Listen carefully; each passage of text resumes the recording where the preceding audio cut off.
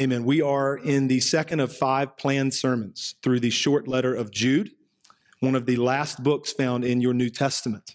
If you have your Bibles, you can go ahead and open to Jude. You'll have multiple opportunities to do that. Just by way of introduction, a few comments. We're going to be considering the faith once for all delivered to the saints today. There is one faith, and it has not changed. There have been people in the history of the church who have abused the grace of God, who have twisted the gospel in order to do whatever they want to do and feel good about doing it. People who have turned sinful living into an appropriate expression of Christian freedom. All true. That's happened. And it is clear as we survey the history of the church that the gospel, Christ for us, Christ has done it all and we receive it. There's nothing left to do because Christ has done it. Gospel frightens people. When the gospel is preached that way, there are some people who say, bro, you can't talk like that. You can't say it like that because it's going to lead to lawless living. You can't tell people that everything is done because people are going to do whatever they want to do. The Church of Rome accused the reformers of preaching a salvation that would lead to lawlessness, or even worse, a salvation that condoned lawlessness. And every holiness movement in the history of the church has said similar things. Bringing this down more specifically to us here at CBC, speaking on behalf of our pastors, we do not promote lawlessness. We don't condone it. Though we preach a gospel that opens us up to accusations of that. Nor do we promote works righteousness, not even a little bit. So you might be asking, okay, brother, if that's true, we don't promote lawlessness, we don't condone it, we don't promote works righteousness, not even a little bit. What is it that we do?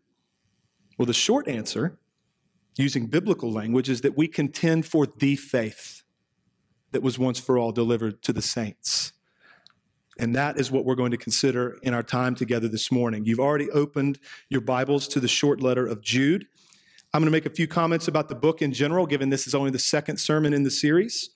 This letter was written in the mid-1st century AD to a church that would have been comprised of both Jewish and Gentile believers. The author of the book is a man named Jude, who was the brother of James and half-brother of Jesus of Nazareth, as we considered together last week.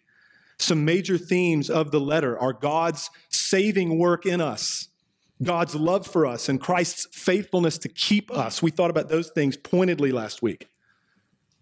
In addition, Jude is going to write of the one faith that has once and for all been delivered to the saints by the apostles and exhort this church to contend for that faith.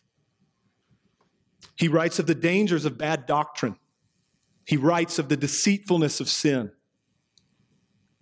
He writes with concern for rebellion and immorality and divisiveness in the church.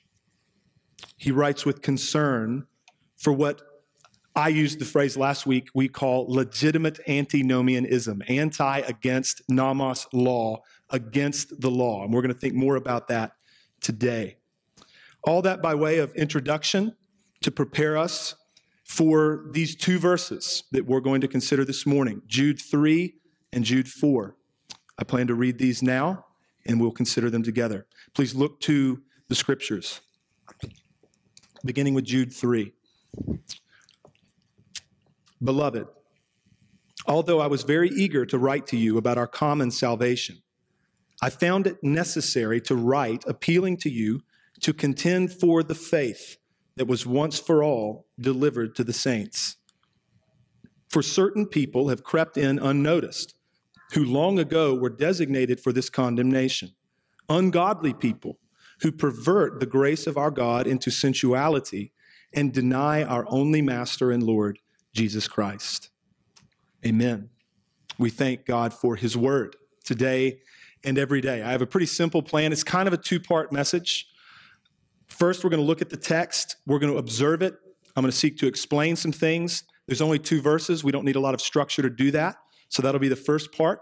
And then the second part of the sermon, I have several reflections to offer. Some of those are statements. Some of those are questions. We'll consider them together, and we trust the time will be profitable. So let's turn our eyes to verses 3 and 4 as we consider the text and observe it and seek to understand it.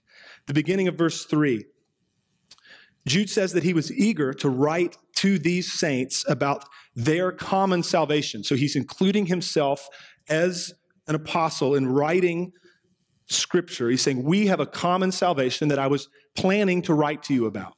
Second part of the verse, however, I found it necessary to write to you, to appeal to you, to contend for the faith that was once for all delivered to the saints. Something was going on in the church that Jude had become aware of that compelled him to write this way rather than the way he had originally intended.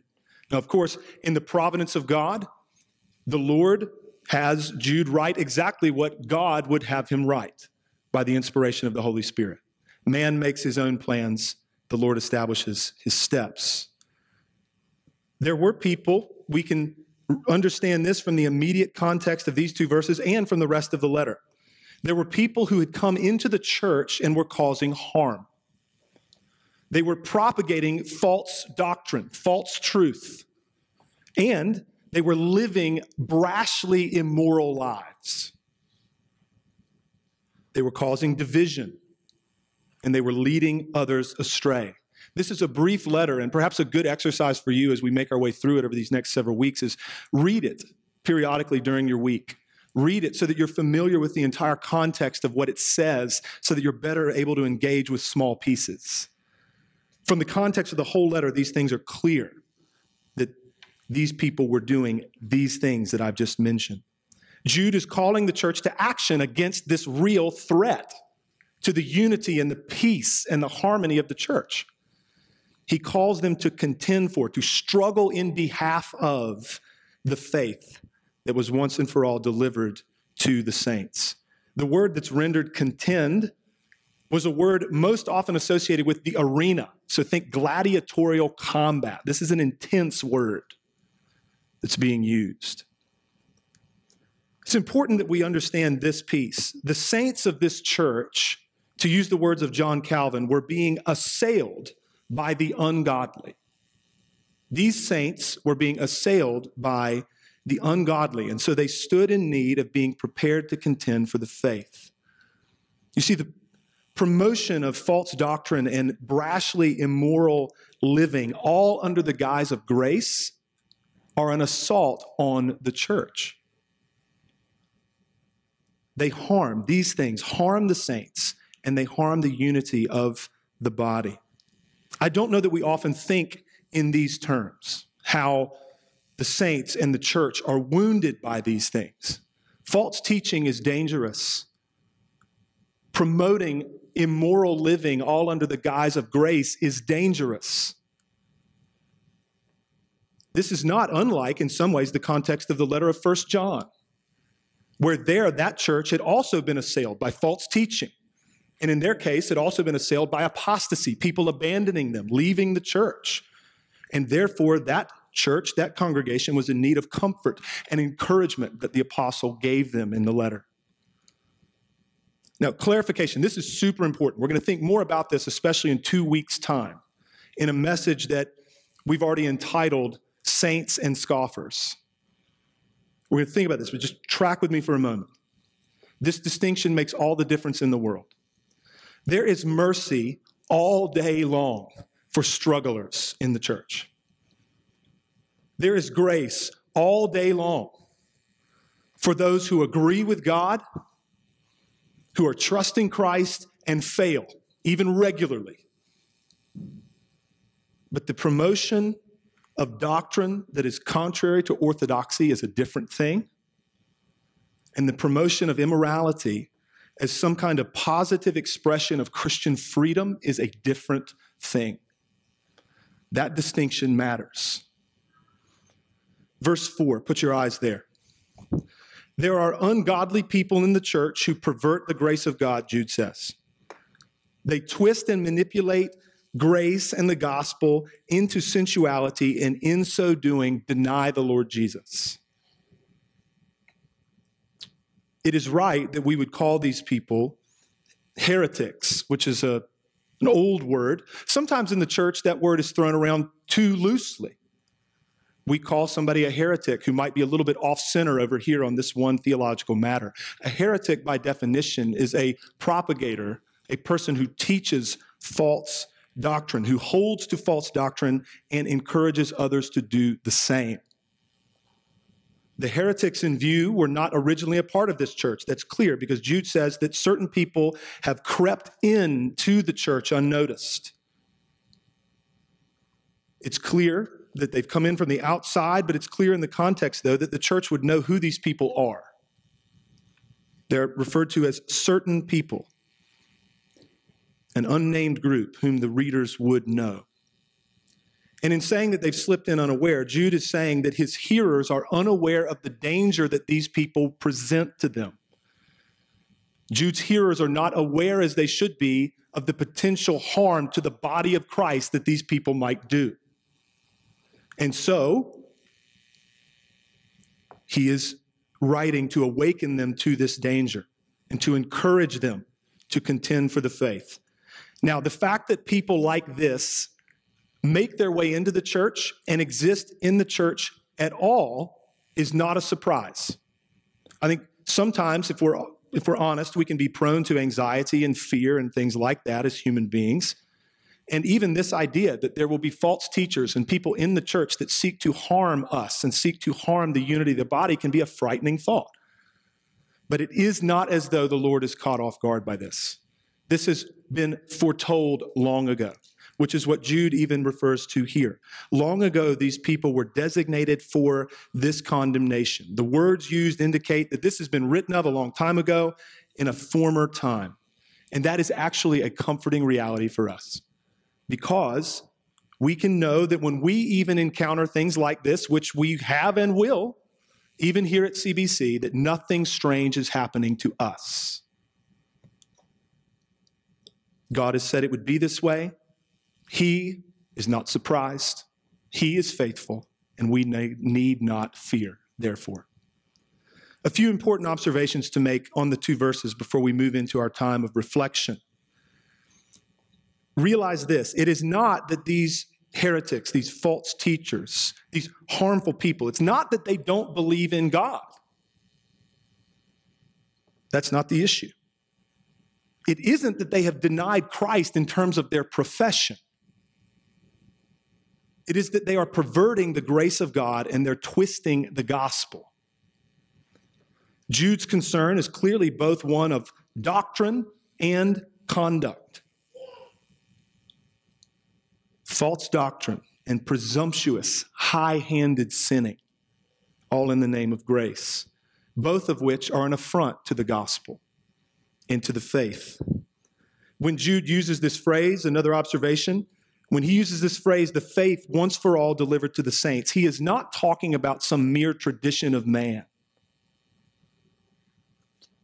When we use terms like this, the faith once for all delivered, or we use other terms like the rule of faith, the regula fide, a tradition of orthodoxy that's been handed down for 2,000 years, we're not talking about mere traditions of men either.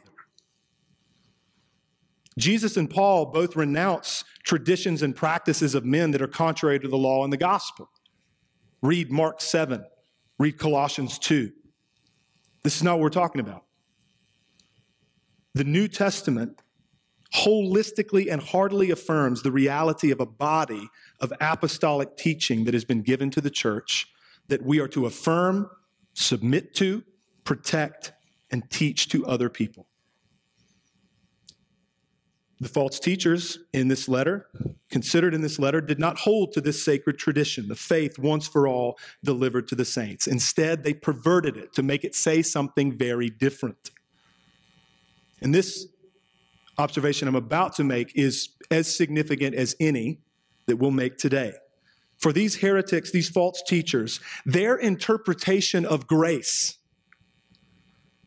was employed in the service of the cravings of their flesh. I'm going to say that again. For these false teachers, their interpretation of grace was employed in the service of the cravings of their flesh. In other words, they wanted to do what they wanted to do and feel good about doing it, and therefore twisted and manipulated the doctrines of grace and the gospel in order to make what they were doing appropriate. It's important, saints, that we understand what grace is and what grace is not. Oftentimes people might not say it this way, but they act as though this is true. That grace is some kind of tool to call something that is wrong right, or to call something that's wrong okay, because of grace. The Lord, you realize, condemns that in his word. The prophet Isaiah wrote these words, "Woe to those who call evil good and good evil, who put darkness for light and light for darkness." Grace is not a tool to call something that is wrong right. Grace is not a tool to call something that is wrong okay. Grace is the God-given means of dealing with real wrong. Grace is needed precisely because God's law does stand, and we have broken it. So how twisted is it then when God's moral law is disregarded or even dismissed outright, all in the name of grace?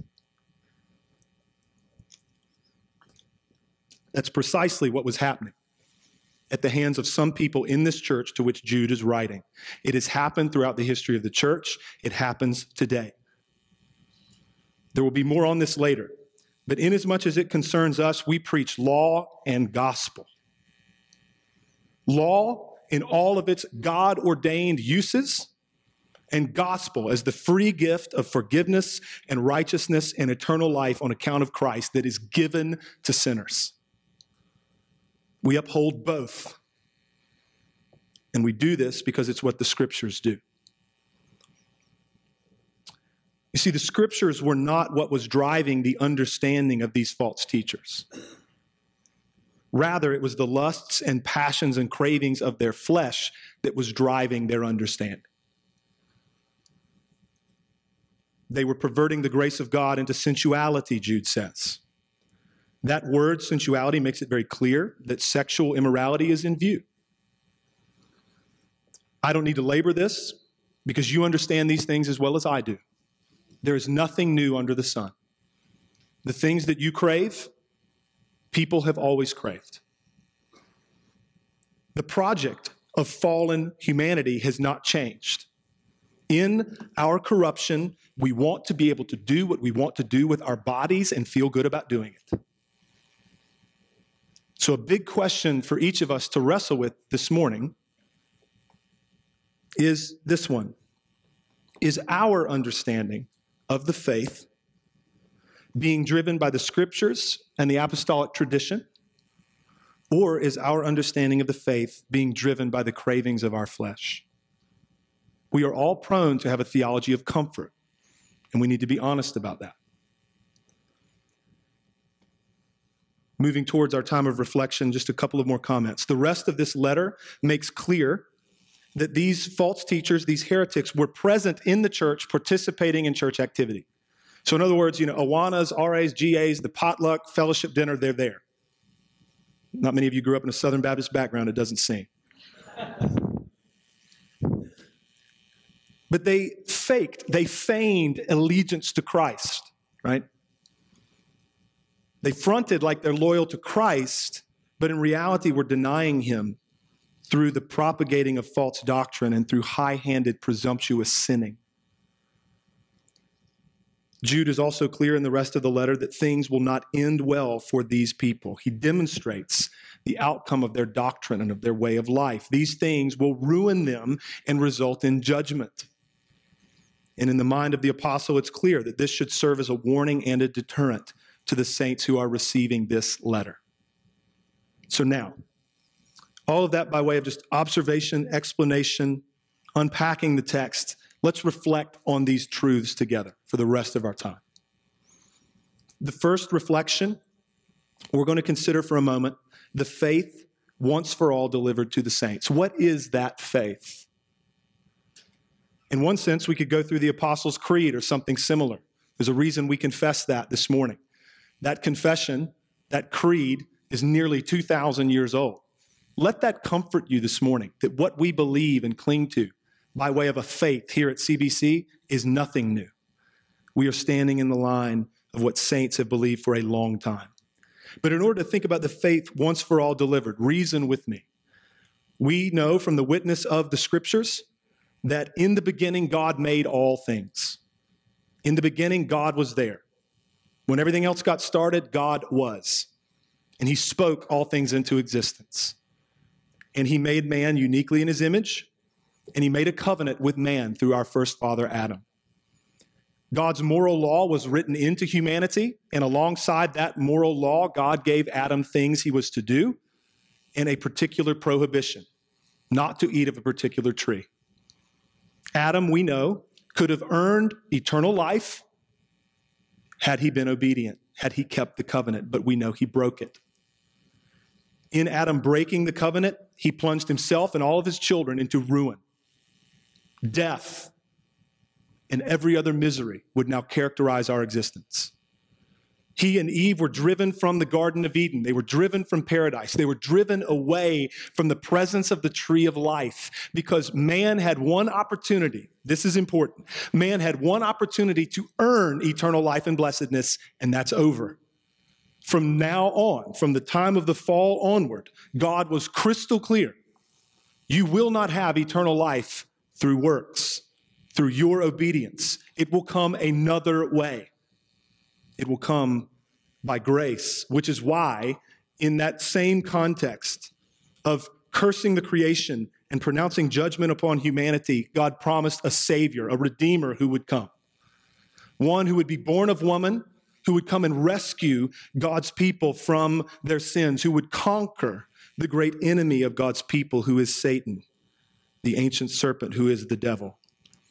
Fast forward a number of years, and God would give his law to his people. After he had called a man named Abram, changed his name to Abraham, and made promises to him of descendants and a land, God gave this people his law through Moses on Mount Sinai. Why did he give that law? Well, on the one hand, broadly, we can absolutely say he was teaching humanity what was good and bad, what was right and wrong. He was teaching humanity that if you pursue these things, it will go well for you. If you break this law, you can expect ruin and misery and judgment. The law, the moral law in particular, summarized into 10 commandments written onto 2 tablets of stone, were also, we should rightly understand, a reissuing of that covenant of works. What does God require for righteousness? He tells us what he requires for righteousness. And of course, in the giving of the law, God also instituted the gracious provision of the sacrificial system and the priesthood who would mediate for God's people. Law, here's what I require. Here is a sacrificial system. Here is a priesthood who will mediate for you. What was all that about? It was about the law that crushes us, that we cannot live up to, we cannot keep. And it was about atonement for sins. All of the blood of rams and bulls and goats could never atone for sin, but the blood of the Savior would. It was about having a mediator between man and God, not some mere mortal human being, but one who would come and be the God-man, whose name is Jesus, who would be the perfect mediator between God and man once and for all. This Messiah, we learn throughout the Old Testament, would come by way of Abraham and by way of Judah and by way of David. He would be a son of David who would reign in righteousness, who would keep the law, who would represent his people, who would be their righteousness. And then the Lord Jesus shows up on the scene. Before he's even born, the angel tells his father, "You will call his name Jesus, because he will save his people from their sins. He's about 30 years old when his earthly ministry is going to begin. At the very beginning of that, before he preaches, before he does anything else, he's baptized. Why? He didn't need it. He's perfect. What does he say to John the Baptist, who rightly says, you should be baptizing me? What does he say? It's appropriate that we would do this in order that all righteousness might be fulfilled. He did it for you. He did it for me. Immediately following his baptism, he was tempted in the wilderness. And with all due respect, the point of that temptation was not to teach us how to defeat the devil with the word of God. That's a secondary application at best. The point of his temptation was to demonstrate and to encourage and to cause us to believe that the new and better Adam is here. The first Adam failed, and we were ruined in him. But this new one, he is victorious in every way that the first one fell. The first Adam was tempted in a paradise and had everything going for him. He had every advantage, and he fell. The second one hadn't eaten for 40 days, is in the wasteland, in the wilderness, has everything stacked against him, and he was victorious. The Redeemer is here, is the point, and he is doing this in accordance with the Scriptures, and he is doing it for our redemption. When it comes to his life, his entire life, and his entire earthly ministry, there are two kinds of ways that the Redeemer, Jesus, was obedient. And this matters for you and me. Both of these things matter for the faith to understand the gospel. First of all, he was obedient in a passive sense. What do we mean by that? We mean that he suffered his whole life. He didn't just suffer in his death. Hebrews 2, he was perfected by suffering. He suffered his entire life, and he suffered in his death. He was obedient in a passive way for us. In his death, he took our penalty.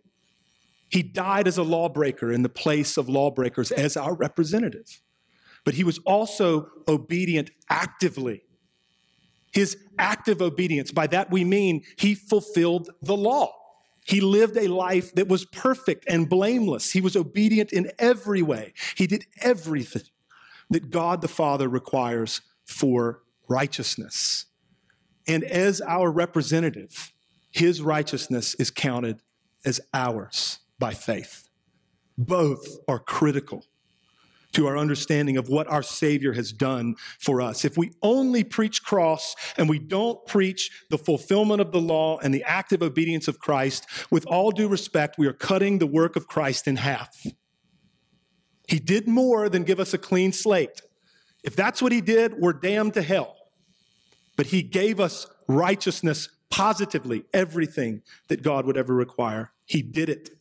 He did it because we can't. And let's be frank, we weren't even trying to. Let's not kid ourselves. Not only were we unable, we were unwilling. And he did it.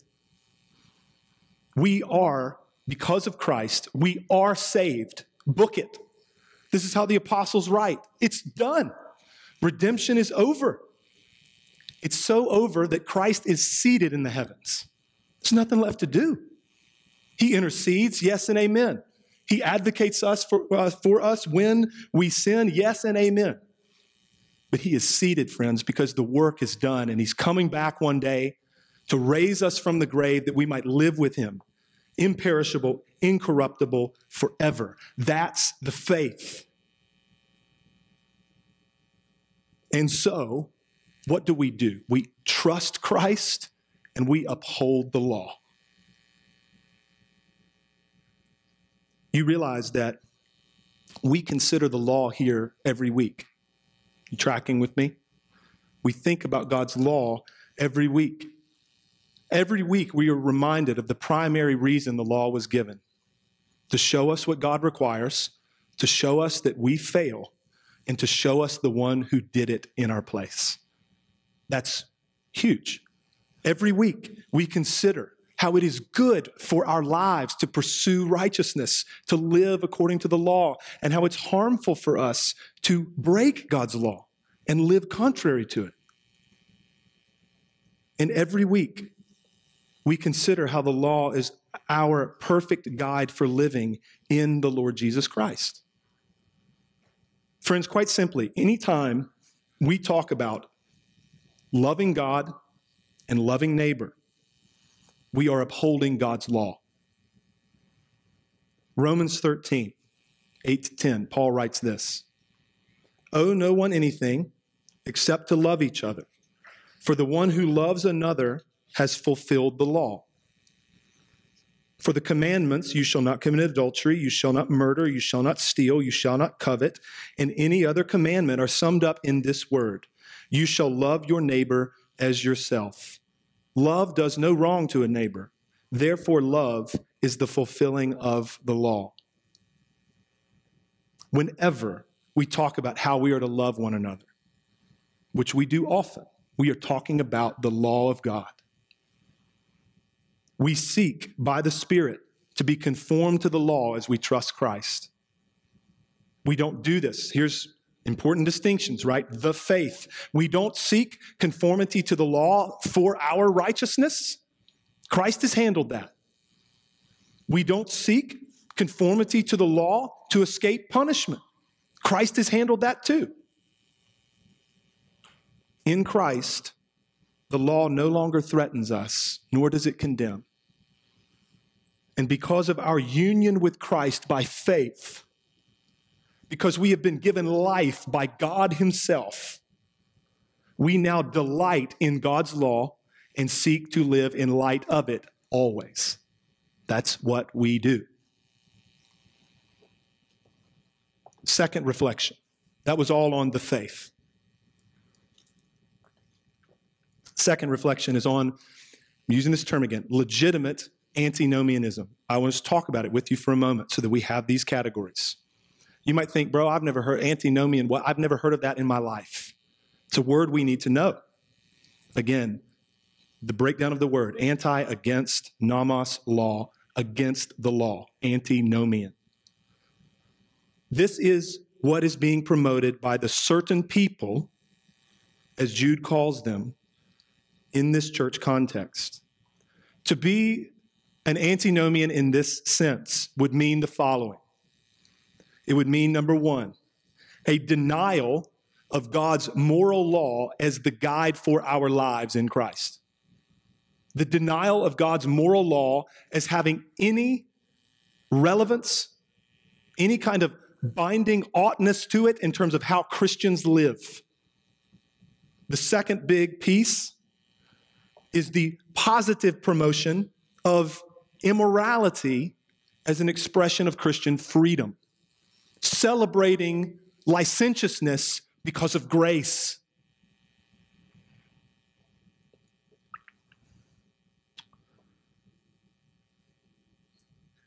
It's clear that there are people in the history of the church who have done these things, who deny the place of God's moral law in the life of the Christian. It ought not be done. Who promote, you see this amongst people. It's not a situation where, yeah, there are bad things that we ought not do and we fail in being obedient. That's not what we're talking about. But there is actually a positive promotion of just wilding out because we can and because of grace. We ought not do that. If you're sitting here thinking, like, brother, I'm helped by the description. I hope you think that. But if you're thinking, like, we don't do that here. Exactly. We don't do that here. We preach grace. You can't biblically, you realize this, biblically you cannot overemphasize grace. That term, hyper grace, is a terrible term. I don't even know what that would mean. To be overly emphatic about grace. Good grief, it's the only hope we have. But we define grace properly, like we thought about a minute ago. We don't promote lawlessness here. We don't deny God's moral law as the guide for our lives here, because we're not this. May the Lord protect us that we would never be that. So that's just a brief reflection on legitimate antinomianism. It's what was going on here. That word is thrown around a ton by people today. And I think we need to be precise in terms of what it means. Next reflection. This is important. This is a question for us. So, all right, bro, and in light of the fact that you're saying that this antinomian stuff is real, that there are always going to be people who say, well, because grace, let's just live it up. Let's be licentious because grace. How then do we respond? How do we best contend for the faith in the light of those objections? Well, thank God he's not silent about that in his word. He's given us some stuff. It's really helpful. We're going to do a little Bible drill. It's always good to interpret Scripture with Scripture. It's always good to think biblically about how we might do something. How did the apostles respond to these objections? How did Paul do it in particular? Romans chapter 6. If you have your Bible with you, you can turn with me. I'm turning right now in real time. Romans chapter 6. Many are familiar with this wonderful letter of Paul to the Romans. You know that he's set up a brilliant argument where he has made it clear that all men, Jew and Gentile alike, stand condemned before the holy God who is impartial and always judges rightly. He has made clear that no man will be justified by works of the law, which is why the righteousness of God has been revealed apart from the law. Although the law and the prophets bear witness to it, it is the righteousness of God that is given to sinners by faith in Christ. He's made that brilliant argument.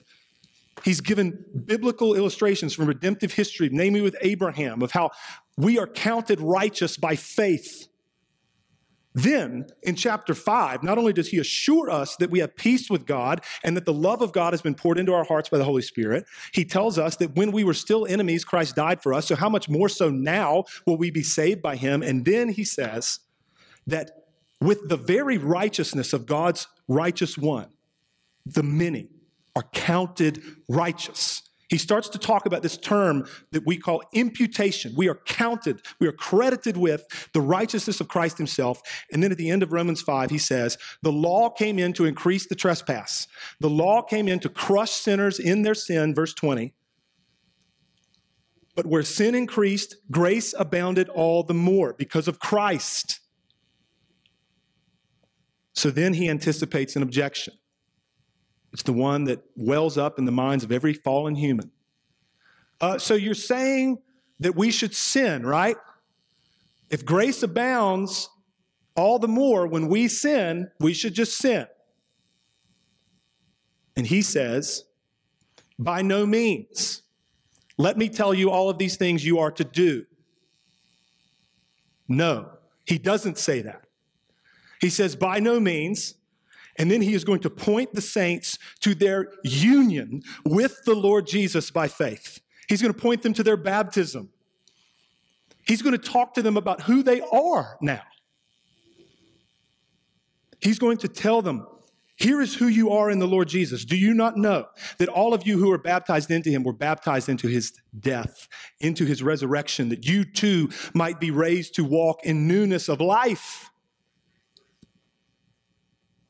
Do you not know that via your union with Christ by faith, that you have been set free from the dominion of sin? You're no longer a slave. You're free. On the one hand, obey because you can. Secondly, verse 17, because of what God has done via union with Christ and giving you life, you now have become obedient from the heart. You actually want to obey God now. What are you talking about? Should we just sin? That's one answer. By no means do we sin, because we are in Christ Jesus now. We've been set free to obey, and we have now become obedient from the heart. Why would we ever go on sinning? Next passage to consider. How does Paul respond to these kinds of things? Lawlessness in the church. 1 Corinthians chapter 6. You can turn there. The context of this is also important. Many know that in 1 Corinthians chapter 5, Paul writes to that church of a man who was participating in gross immorality, the kind of immorality that Paul says even pagans know is wrong. He rebukes the entire church for it because he says, you are arrogant. He means this very thing we've been talking about. You're arrogant in this, thinking that grace gives you permission to do this. But what you ought be doing is removing this man from your midst so that he might be saved, so that he might be restored. Then he goes into talking about how it's just really bad there in Corinth. I mean, Christians are suing each other. It's a mess. And how does he then confront that? This just wild, lawless, reckless living. How does he confront it? He confronts it with law and gospel. Law and gospel. 1 Corinthians chapter 6, verses 9 to 11. Do you not know? He's going to use the law here. Do you not know that the unrighteous will not inherit the kingdom of God? Do not be deceived. Neither the sexually immoral, nor idolaters, nor adulterers, nor men who practice homosexuality, nor thieves, nor the greedy, nor drunkards, nor revilers, nor swindlers will inherit the kingdom of God, period. So a lot of times what we have heard, I know I've heard this anyway, at points, is a preacher would be wrestling with this text and we know, okay, well, we all still sin because we're not perfect. Even after regeneration, after the new birth, we're not perfect. We still sin. So what we then begin to say is that, what we need to do is not live a life characterized by these things. We just need to not do these things too much. And I would just say with all due respect, it's not what it says. It's not what the text says. Paul means what he writes, that anybody who does these things will not inherit the kingdom of God because God's law is against these things. The judgment of God is coming against these things. Part of his argument here is why saints? Why would we continue to engage in things against which the wrath of God is coming? Why? But then look at what he does in verse 11. He's given them law. Now he gives them gospel. And such were some of you. Past tense. You used to be that. You're not now. How is that? You were washed. You were sanctified. You were justified. God, the just, declared you righteous in the name of the Lord Jesus Christ and by the Spirit of our God. Amen to that. How do we respond to this objection? Well, we should just sin. Brother, sister, don't you know what the law says? No, we don't do that. And remember Christ. Remember the gospel. Remember what he's done for you. 2 Peter chapter 1. Peter makes it very clear even there in verse 9 that fruitlessness, ineffectiveness as a believer is a result of forgetting that we've been cleansed of our former sins. Remember Christ. Finally, Ephesians chapter 5. We'll do this briefly. Yet another illustration of how Paul responds to just this potential objection in the minds of people, how he exhorts the saints. Many know in Ephesians, Paul has, for 3 chapters, given a soaring doctrine of grace and God's love for us before the foundation of the world and what Christ has accomplished. And then he turns in chapter 4 to talk about life in the church. Then in chapter 5, beginning in verse 1, he exhorts the saints, be imitators of God as beloved children. This is 1 John 3:3. Everyone who thus hopes in Christ purifies himself as he is pure. Be imitators of God. Walk in love, but as it comes to immorality, have nothing to do with it. Take no part in it. Do not be deceived. At one time, verse 8, you used to be darkness, but now you're light. Walk accordingly. Try to discern what is pleasing to the Lord. Take no part in the unfruitful works of darkness, but instead expose them. Expose these deeds of darkness by the light. Well, what is that light? It's the law of God. And then offer Christ. For anything that becomes visible is light. Therefore it says, awake, O sleeper, and arise from the dead, and Christ will shine on you.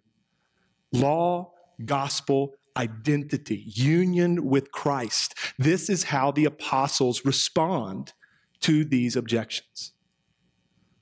May the Lord continue to teach us that we may too respond this way. Someone may ask, well, bro, what about if people remain in hard-hearted, presumptuous, unrepentant sin? What about that?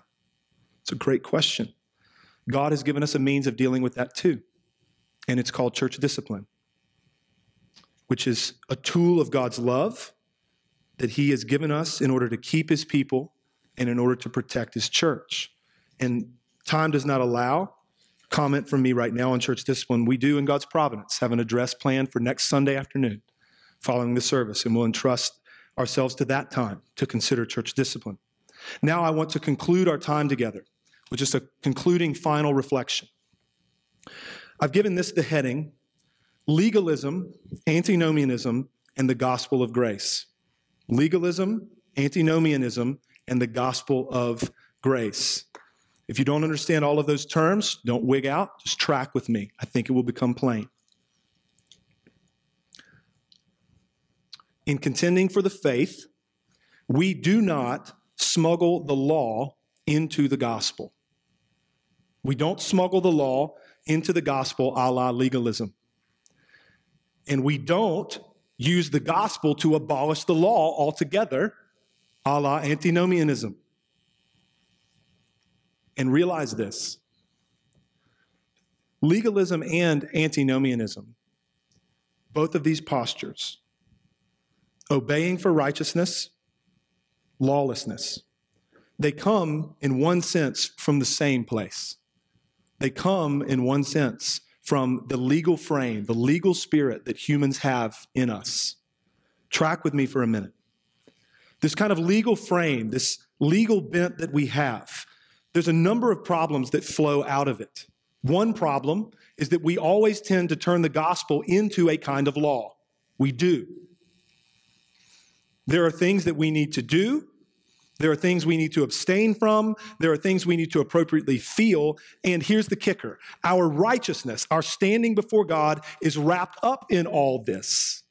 That is not biblical. That's a problem. We are often, because of our legal frame, motivated by merit.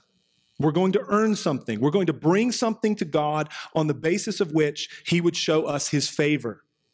That's a problem.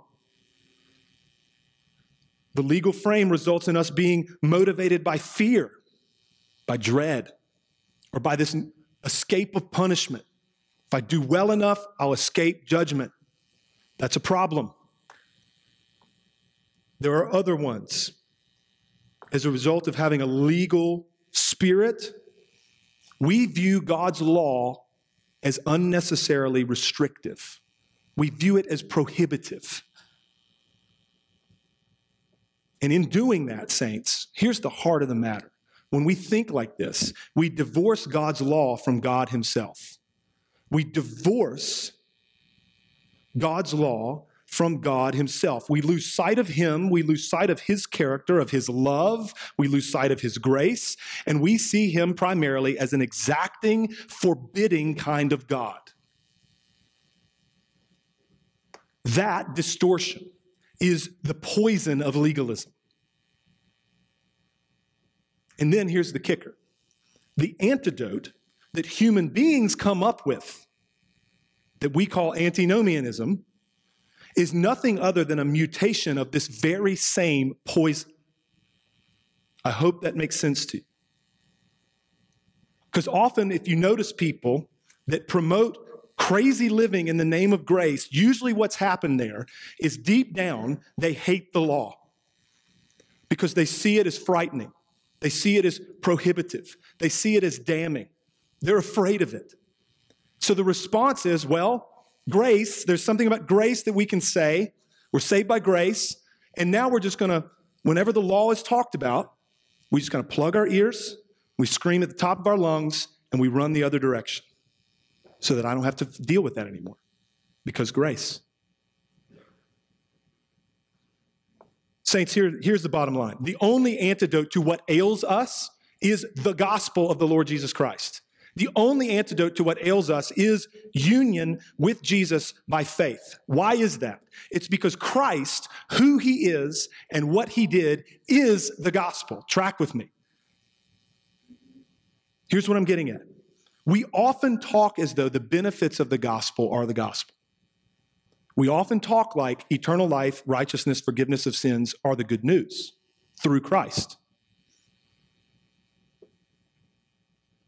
It's as though, in one sense, we'd never say it this way, but it's as though Christ is a means to an end, right? Christ is the way to have eternal life and forgiveness and righteousness. But you see, those benefits, eternal blessedness, righteousness, forgiveness, are in Christ only. They do not exist apart from him. Jesus did not simply accomplish redemption. Saints, he quite literally is redemption. That's what the book says. He has become to us wisdom and righteousness and sanctification and redemption, 1 Corinthians 1. He is all those things, and all those things are ours. How? Via union with him. Everything that is his becomes ours. When we understand this, that Jesus didn't just accomplish redemption, he is our salvation. It affects how we preach. Because the question for me or any other preacher, having come to this understanding, is not, how do I offer the benefits of Christ to these people? It's not the question. The question is, how do I preach Christ himself to these people? That's the question. It's a difference. When we come to this understanding, it affects how we hear, how we listen to the word of God. The question for us as we sit under the word, myself included, under the word, is not how can I get the benefits of the gospel? Rather, the question is, who is the Christ who himself is the gospel? Who is he? May I see him? And then how is it? Tell me, brother, how is it that he has saved me? There's a difference. You see, we live from this reality of our union with the Lord Jesus. The most common way for believers to be referred to in the New Testament is through that phrase, in Christ. Who are we? We are those who are in Christ. For it is Christ who lives in us. The life we now live, we live by faith in the Son of God who gave himself up for us. May God give us grace for our faith. Beloved, there is a Savior who is sufficient to save even you and every person who comes to him in faith. He is able. There is fullness of grace in Jesus Christ. And in him, we died to the law. And that matters because in dying to the law in the Lord Jesus Christ, we've been set free so that we might live to God. And to that end, let's pray.